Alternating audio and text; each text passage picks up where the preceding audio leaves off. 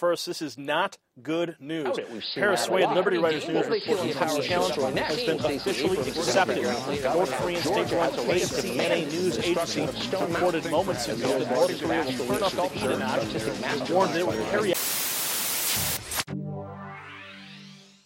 Well, this is week 7 of 7. This is the final of our Simple Truth series, and it's been such a great conversation. I know many of you have been involved in conversations in your groups, and we're so glad that you've been a part of that, whether you've hosted maybe for the first time a Simple Truth conversation or you've been a part of a Connect group that's gone through the material. I know it's been a blessing to a lot of you, and we'll be back to do another one of these sermon focus series, probably in January, February at some point, engage in more conversation. But this today is our 7th of 7 lessons, and we're focusing today on God's mission. And that's what the series has really been all about, is we don't want to just accumulate a list of truths in our minds that don't make any difference in our lives, but these truths should shape our priorities, our values. It should shape the way we spend money. It should shape the way that we prioritize and value our time. It should prioritize so many things, the truths that we come to know. Otherwise, my question is, do we really believe those things? And that's been the challenge each week, is for our groups to ask the question, if we believe this is true, what difference does it make in our lives? And so today I want to engage in a conversation about really what all of this truth has been about, which is we're called to be involved in God's mission in the world. And I want to remind us and boldly call us back into that vision today as a church family, as Christians, all of us in God's story. Let's pray as we open God's word this morning. Our God, our Father, we thank you for the way that you initiate so many things in our lives, God. You give us the breath of life. You have called us to be children of yours, and you have called us on a mission to share with others the good news of Jesus. You're always the one who is the initiator. You're the one who's sent Jesus into the world. You've sent your Spirit to guide your church, and God, you're sending your church as well. And so, God, I pray today you would pour through me the gift of preaching so that Christ would be formed in our hearts. We might be mission-minded even more so in the days to come. In the name of Jesus that we pray. Amen. Well, when God first calls a group of people, he calls them within a specific context. We refer to that context as the ancient Near East. It's in that place, Mesopotamia, between the rivers, that we read early on in the Genesis story that God kind of begins in that Fertile Crescent, life itself. And as life grows and expands, what we find is that people gather not just in family units, but they gather in towns. They gather in tribes, is what we refer to them, those ancient Near Eastern tribes. And those tribes provided a lot of things to these people. Think about it, because if you have an emergency today, you might call 911. There was no 911 in those days, right? So you depended on the community around you. You depended on the tribe that was there. You depended on the resources that had been accumulated from last year's harvest. You as a group of people were doing life together, and you were just one day away from perhaps a warring tribe that would come in and try to defeat your tribe and take you over as slaves or something else. And so you were always on guard against concerns that may be out there. So these tribes provided a kind of security, a kind of safety to the families that existed within that tribe. Everything was about the tribe and making sure that it continued. You accumulated possessions together. You fought battles together. You made alliances with other tribes. You did it all in the name of tribal preservation for the sake of your safety and security. And when you read these Old Testament stories about so-and-so accumulating this many horses or this many fighting men or making an alliance with this nation or marrying the daughter of this king, all of that was understood within this context of tribalism. It was life or death matter. It was kill or be killed. And no matter how many battles you fought, you knew that you may just be one day away from a warring tribe that may change everything for the next few generations for your family, if you even lived through it. And one of the greatest technological advances that tribes developed this time were walls. Walls that surrounded a city, surrounded a tribe that lived there. And so you come to the story in Joshua, for instance, of the people of God moving into the promised land. They come up against a wall that's in Jericho, right? And at the end of that story, the security of that city and that tribe in Jericho crumbles, and God's people come in and they are able to come. But defense is really important for these tribes in the ancient Near East. A good defense was necessary. Every tribe had to think about how it was going to defend the people within the walls of the tribe. And The metaphor I'm about to give isn't quite as serious as the reality that's there, but this is true in the sports world too, isn't it, right? It's football season. And a good football team, championships are won with defense, aren't they? Think back to some of the great defenses in NFL history. You got the Steelers steel curtain defense. You got the 85 Bears, Mike Singletary in that group. You've got maybe a lesser known or one we don't think about as often, the Ravens 2000 defense. Here's an interesting stat. In the regular season that year in 2000, the Ravens defense gave up an average of 9.6 points per game in the regular season. Think about that. All you had to put together was a touchdown and a field goal, and it would have been a good season. See, a good defense can do all kinds. In fact, it may be the best kind of offense in reality. If you can hold the other team to only so much, a good defense will beat a good offense any old day. And I grew up in a church that knew how to play defense. When I was 4 years old, my family lived in Abilene, Texas, and we were looking for a ministry job because my dad was in a role in a church, but he wanted to preach and felt that calling. And so he was looking at opportunities. He was going to interview, and I didn't know anything about it at the time. But at some point they told us, this is what we're doing. We're moving to San Diego, California. Now, there was one place that my mom didn't want to move, and it was California. Some of you understand that, right? She prayed against that one place. And of course, this is the lesson we all learn, which is if you don't want to go someplace, don't tell God you don't want to go there, because he'll find a way to grow you up through that. So we went to California, and I remember before we left, some of our friends, and I've heard these stories my parents tell, who were saying, you're going to the land of fruits and nuts. What are you thinking? Why would you want to do that? But it was the call that God had given us. But there was a little bit of a fear that I know was developed, especially within my mom, as we were making that change of how do we maintain our family and our faith in the midst of a culture that looks a bit different than Abilene, Texas. And so in the midst of that fear, there was kind of a bubble that got created for us growing up. I went to a private Christian school while I was there. I was a part of the church youth group, and I remember playing on a baseball team and a soccer team, but that was about it, other than the kids in the cul-de-sac we played with, and our time was limited there as well. There was this protective nature, which I appreciate now as a parent a little bit more what that desire is.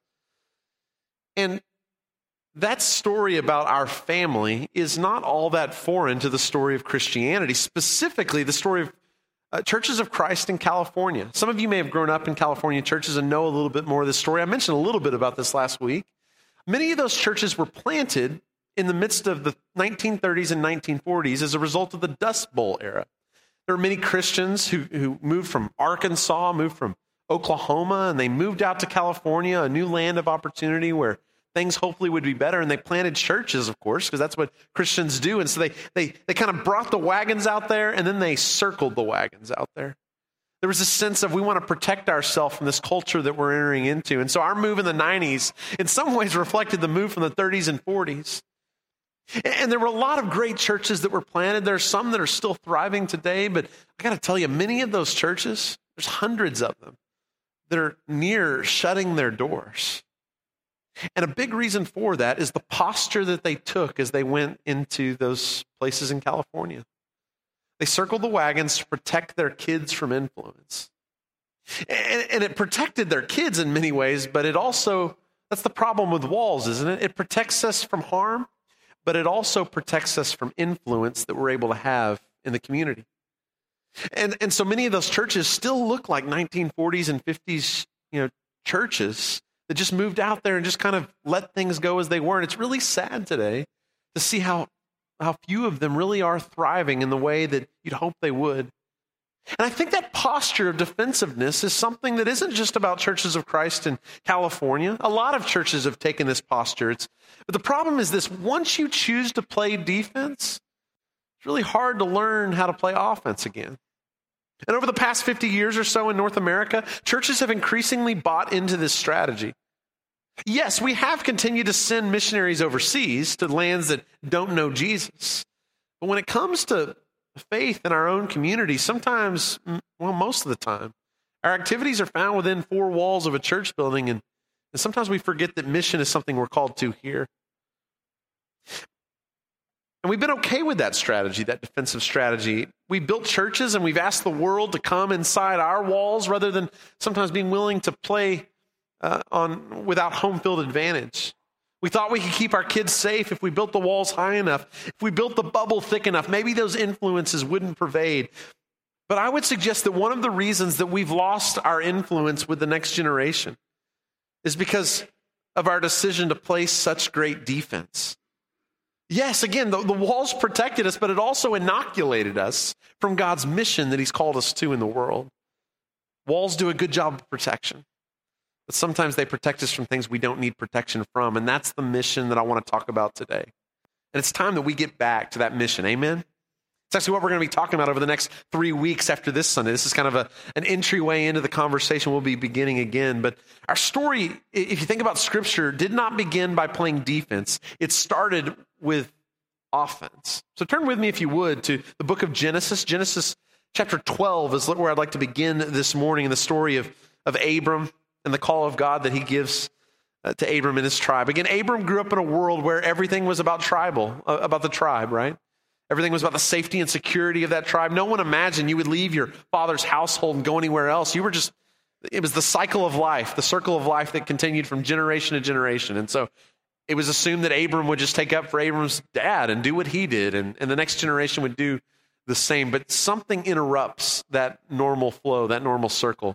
And this is what it is. This is Genesis 12, verse 1, when Abram first hears God's voice. The Lord had said to Abram, "Go from your country, your people, and your father's household to the land I will show you." Now, imagine this scene with me, right? Everything in Abram's world would have said that he was always going to live in this place, in his father's house, in the land that he'd grown up in, where he knows the rivers and the lay of the land and knows how to protect against the warring parties that would come in. He doesn't know where he's supposed to go in the story. All God says is, "I want you to go." Wouldn't you like a little clearer picture of where you're going when you're being called out of the norm? And not only that, Abram doesn't really even know who this God is yet, right? I mean, this is the first time he hears this voice, and it's the Lord's voice, and he's going to come to understand this voice a little bit more as the years go on. But this tribe that God calls him to create is going to be completely different than all the other tribes he's ever imagined, all the tribes that exist in this ancient Near East. Listen closely to the description that God gives. This is verse 2 and following. "I will make you into a great nation, and I will bless you. I will make your name great, and you will be a blessing. I will bless those who bless you, and whoever curses you, I will curse." Now, all of that in verses 2 and the beginning part of verse 3, that's normal tribal stuff, right? These tribes believed in gods that were, the most powerful God was obviously the one who defeated the other armies of other tribes, and you always knew the pecking order of the gods based on who won these battles. And so all that's normal, right? I'm going to bless you. I'm going to make your name great. I'm going to curse those who curse you. That's what any tribe would have expected of their God. But the revelatory, crazy part of this story comes at the second half of verse 3. "And all peoples on earth will be blessed through you." See the difference here? This is a massive shift on what tribes are all about. Because tribes used to be about self-preservation, about protecting those that were within the tribe. But this is a brand new kind of tribe that God is launching. It's a tribe that is going to extend its blessing to others outside of the tribe. Abram's tribe exists to bless all of the other tribes. You see how radical this idea was? Can you see how radical this idea still is? Most tribes still exist to play defense. But God's tribe was always meant to play offense. The people of God have never really lived this out because we tend to kind of go back to protection mode. We're good at hiring defensive coordinators. We're not so good at figuring out what an offensive coordinator looks like in our culture. And God has to remind the people of God over and over again about this. Stop being so concerned with what's going on inside. Think about those who are outside. I've called you to be a tribe that blesses all the other tribes. And we keep devolving, don't we? We keep going back and forgetting God's word to Abram in Genesis 12. We keep going back to defensive mode. Israel found themselves in that place, and what does God do to finally get them out? Well, they go into the promised land, they set up a tribe, they build walls around Jerusalem. They're doing the whole tribe thing, right? Except that last part of verse 3. And what does God have to do? He sends in warring parties, and they tear down the wall, and they send them off into exile. Finally, they're outside the city, but now they're disoriented, trying to find out, is God still present when we don't have the temple nearby? Forgetting that from Genesis 12, the call was always a call to bless other tribes. And so they go. And when they're there, remember in Jeremiah says to them, where you go, Marry off your sons and daughters. Plant things, build houses, work for the good of the city. Bless the people who you're here with. And so their tribal walls in Jerusalem are down, and then God goes back to the playbook and he calls a trick play. It's a double reverse. He sends Jesus into the world.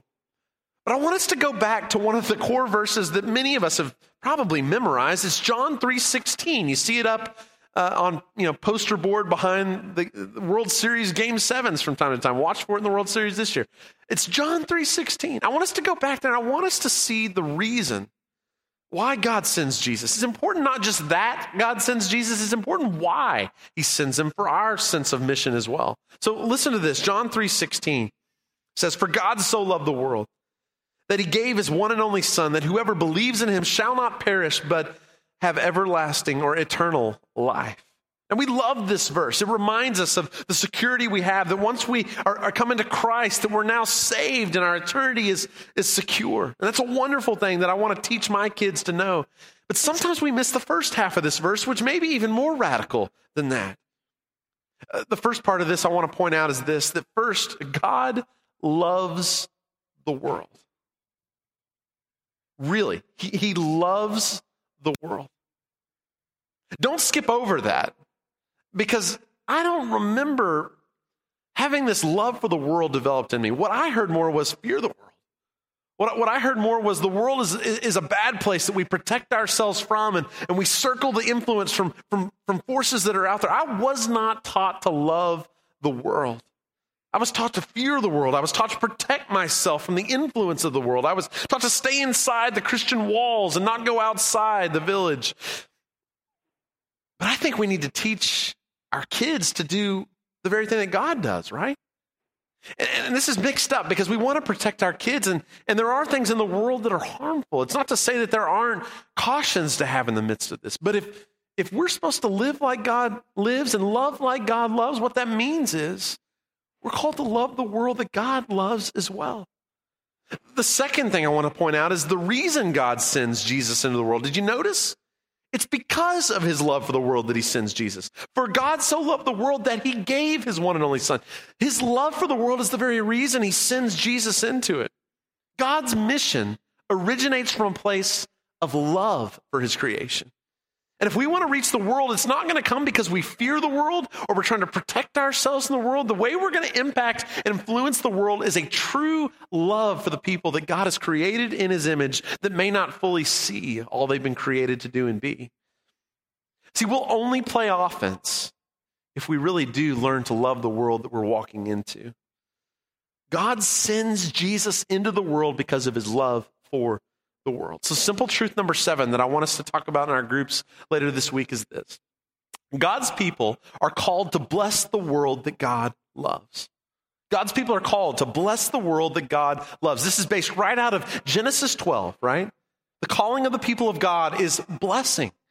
Since the very beginning, God said, I'm surrounding you and I'm blessing you, not so you just hoard all of those blessings. I'm blessing you so you can pour out those blessings onto others. And what's the reason we do that? Well, it's John 3:16. God loves the world, and we're called to do the very same. We're called to bless the world that God loves. This is our mission. From Genesis 12 until Jesus returns, the calling of God's people is to bless this world. And the people of God have always struggled to fulfill this calling because there's this natural sense in us, this natural bent in us that naturally wants to fear what we don't know. That wants to circle our wagons, that wants to take care of our own, that wants to revert to defense. And it's unnatural to live into God's offensive stance of blessing other tribes. It's unnatural to love the world. It's unnatural to leave the place of safety. It's unnatural to bless other people. And throughout history, God has had to continually remind his people of this building block that it was all about from the start.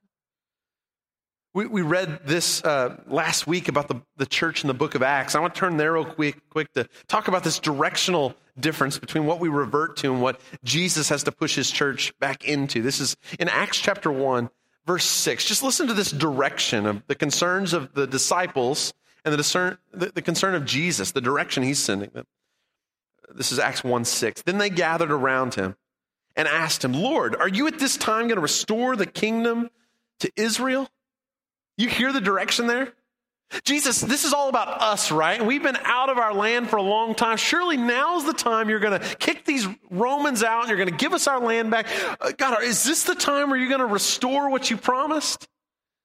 And I'm sure he's thinking, go back further. Go back to Genesis 12. Yeah, I'm going to bless you. But I'm going to bless you so you can bless other people. That's the whole purpose of my blessing, is not to hoard those things. It's to turn outward. But their concern is, God, when are you going to When are you going to bring it to us, right? We've paid a lot for you, Jesus. Is this the time? And this is Jesus' response, verse 7. He said to them, it's not for you to know the times or dates the Father has set by his own authority, but you will receive power when the Holy Spirit comes on you, and you will be my witnesses in Jerusalem and in all Judea and Samaria and to the ends of the earth. No. When the Holy Spirit, when that blessing comes on you, you know what you're going to do? You're not going to stay in the confines of Jerusalem. Yeah, you'll share this message in Jerusalem, but it's going to go to Judea and Samaria, and then it's going to go to the ends of the earth. The direction's always been to bless out there. And you would think by chapter 2 or 3, after the Holy Spirit comes on, they'd start that mission, right? They'd start sending missionaries out. It doesn't happen that way, though, does it? It takes several chapters. And they don't do it on their own. They have to be forced to do it. Look at this in Acts chapter 8. This is where it finally happens, where they start finally leaving and going to bless others. Listen to how this all starts. This is Acts 8, verse 1. On that day, a great persecution broke out against the church in Jerusalem. And all except the apostles were scattered throughout Judea and Samaria. Godly men buried Stephen and mourned deeply for him. But Saul began to destroy the church. Going from house to house, he dragged off both men and women and put them in prison. Those who had been scattered preached the word wherever they went.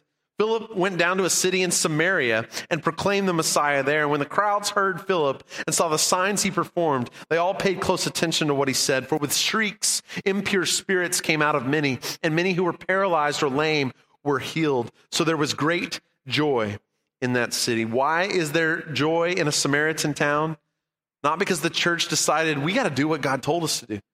The reason it happens is because there's a persecution. God has to force the church to be on mission because it is so cozy, isn't it? Stay here and to keep training and to keep learning and to keep growing and to keep protecting. But it takes a persecution. It takes God sending trouble for his church to remember the mission they've been called on since the very beginning. And then in chapter 10, it takes 3 different visions for Peter to hear the message again, right? They go to Judea and Samaria in chapter 8, but it's chapter 10 that he gives this vision to Peter, and he has to do it 3 separate times and say, and Peter says, no, those are unclean people. Don't make me do unclean things. And God's like, hey, I changed this. In fact, from the beginning in Genesis 12, this was the purpose, Peter. Peter finally goes forth and he struggles even as he does that. But when the Jewish leaders hear that Peter has baptized Gentiles, they're not happy about it. You see this struggle for the early church to do the very thing that the church, the tribe of God, has always been called to do. And here we are 2,000 years later, and we're still struggling, aren't we? I mean, North America is as in need of an offensive church than ever before. And I want to make sure I clarify, it is not an offensive church that the North America needs. It's an offensive church. I've been trying to get the right words out each time I say that, right? And by the way, Christians ought to be the hardest people to offend, shouldn't we be? I mean, our identity is secure in Christ. It seems like we are so easy to find offense, but no, we're a church that's on the offense is what I'm trying to say, right? Moving into culture, we're blessing outside of our tribe. This is what we've always been called to do because God loves the world. And we're called to bless the world that God loves. It's our time, church. It's time for us to just stop planning activities inside these 4 walls, which is so much about what my week seems to be about. It's time to leave these doors and to leave home field territory and to risk out in the world where blessing is to go. We are not here just to do our rituals. We're here to encounter the living God as the people of God have always done, where God's presence was, so that we can be sent back out into the world as God's missionaries, as his emissaries, as his ambassadors of reconciliation. We come so that we can go. And we've gotten everything backwards because we think that we do everything out there so we can come. But no, we come here so we can be trained and equipped and encouraged to go back out to the work that is God's work in the world. We have misunderstood the mission.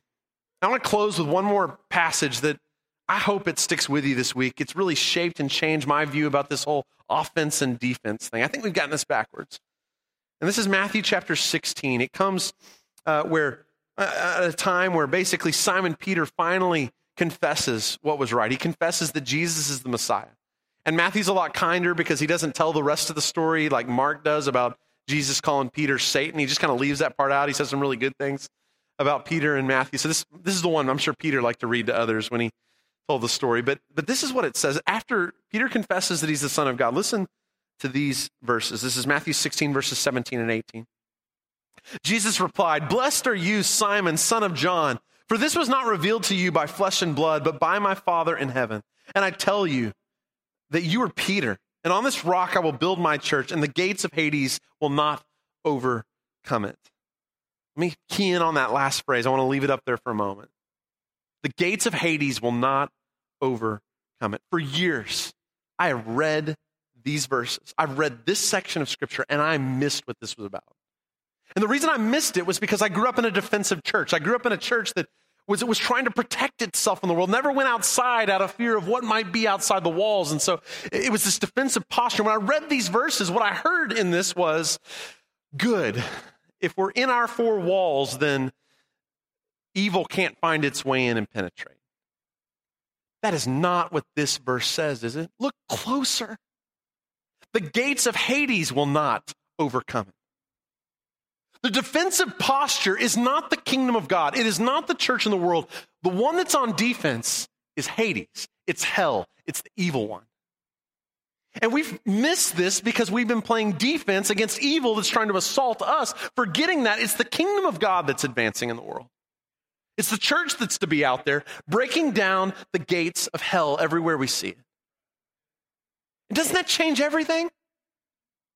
When we don't have to play defense, we realize that the gates that can't stand are hell's gates. When the Spirit of God moves and His church moves throughout the world, we are so afraid of what our kids might experience. But what if we sent them out with an awareness that no gate of hell can be held back against the Spirit of God that's within you? All of a sudden, fear is not the place we move in. It's a place of courage and boldness. The darkness does not get its way anymore because resurrection has happened. Is this not an incredible thought? And I know how we miss this because I know how I grew up. I knew that evil's supposed to be the one on the offense and we're supposed to be the ones playing afraid. But no. We're the ones that are advancing. The kingdom of God is the one that's growing. We as the church are called to bless the world God loves. Stop playing defense. We need some offensive coordinators. We need some quarterbacks and we need some receivers and we need some linemen because the ball's going that way.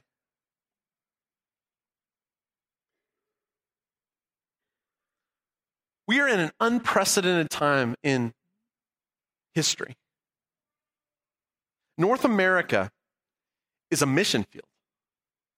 And there was a time in the past where we deluded ourselves, or maybe we were actually in the place where we thought, well, we are the resource to help resource missions that goes other places to people who don't know the gospel of Jesus Christ. You're within walking distance of people who don't know Jesus. You are within walking distance of the gates of Hades in your neighborhood. And it's not time for us to lock our doors and to lock our gates. It's time for us to advance and to find those places in our neighborhoods and to claim what's ours, not what's the enemy's. Over the next 3 weeks, we're going to continue this conversation. That's what I love. That's what our missions contribution is all about, is it's contributing to this offensive force in the world. Not offensive, right? It's this offensive force in the world. So church, it's time for us to get off defense. We intercepted the ball a long time ago at the cross. And we're moving toward the end zone. And when you play scared and you play defensive when you're on offense, it never goes well. It's time for us to move again and to not be afraid and to trust the Spirit of God that we talked about a couple of weeks ago is with us. This is the way it is. This is the real world. And when you walk out those doors, there'll be people and there'll be news stations that'll tell you the other thing. They'll tell you, no, everything's fallen back in our culture. No. God's moving. And He continues to move. We want to be a part of that. Amen? Let's pray as we close this morning. Our God, our Father, we are so grateful for your Spirit that is active and alive in this world. And God, I'm sorry for the ways that we have played defense, for the ways that we've played fearful, for the ways that we've tried to prevent the enemy from encroaching our doors. And for the ways we've huddled in buildings and we've forgotten that the call that you've given us has always been not to protect and preserve and to hoard blessing, but it's to pour out blessing everywhere we can. And so, God, we pray for those gates all around our city. And we know they cannot stand against your kingdom. And so we pray boldly that you would break through those locks, that you would take those people who are bound in slavery right now, and that we would get a chance to walk beside them and free them from the power of the evil one. So God, we give up fear and we give up protection and we walk again into this offensive stance, realizing that your kingdom is advancing. It's unshakable.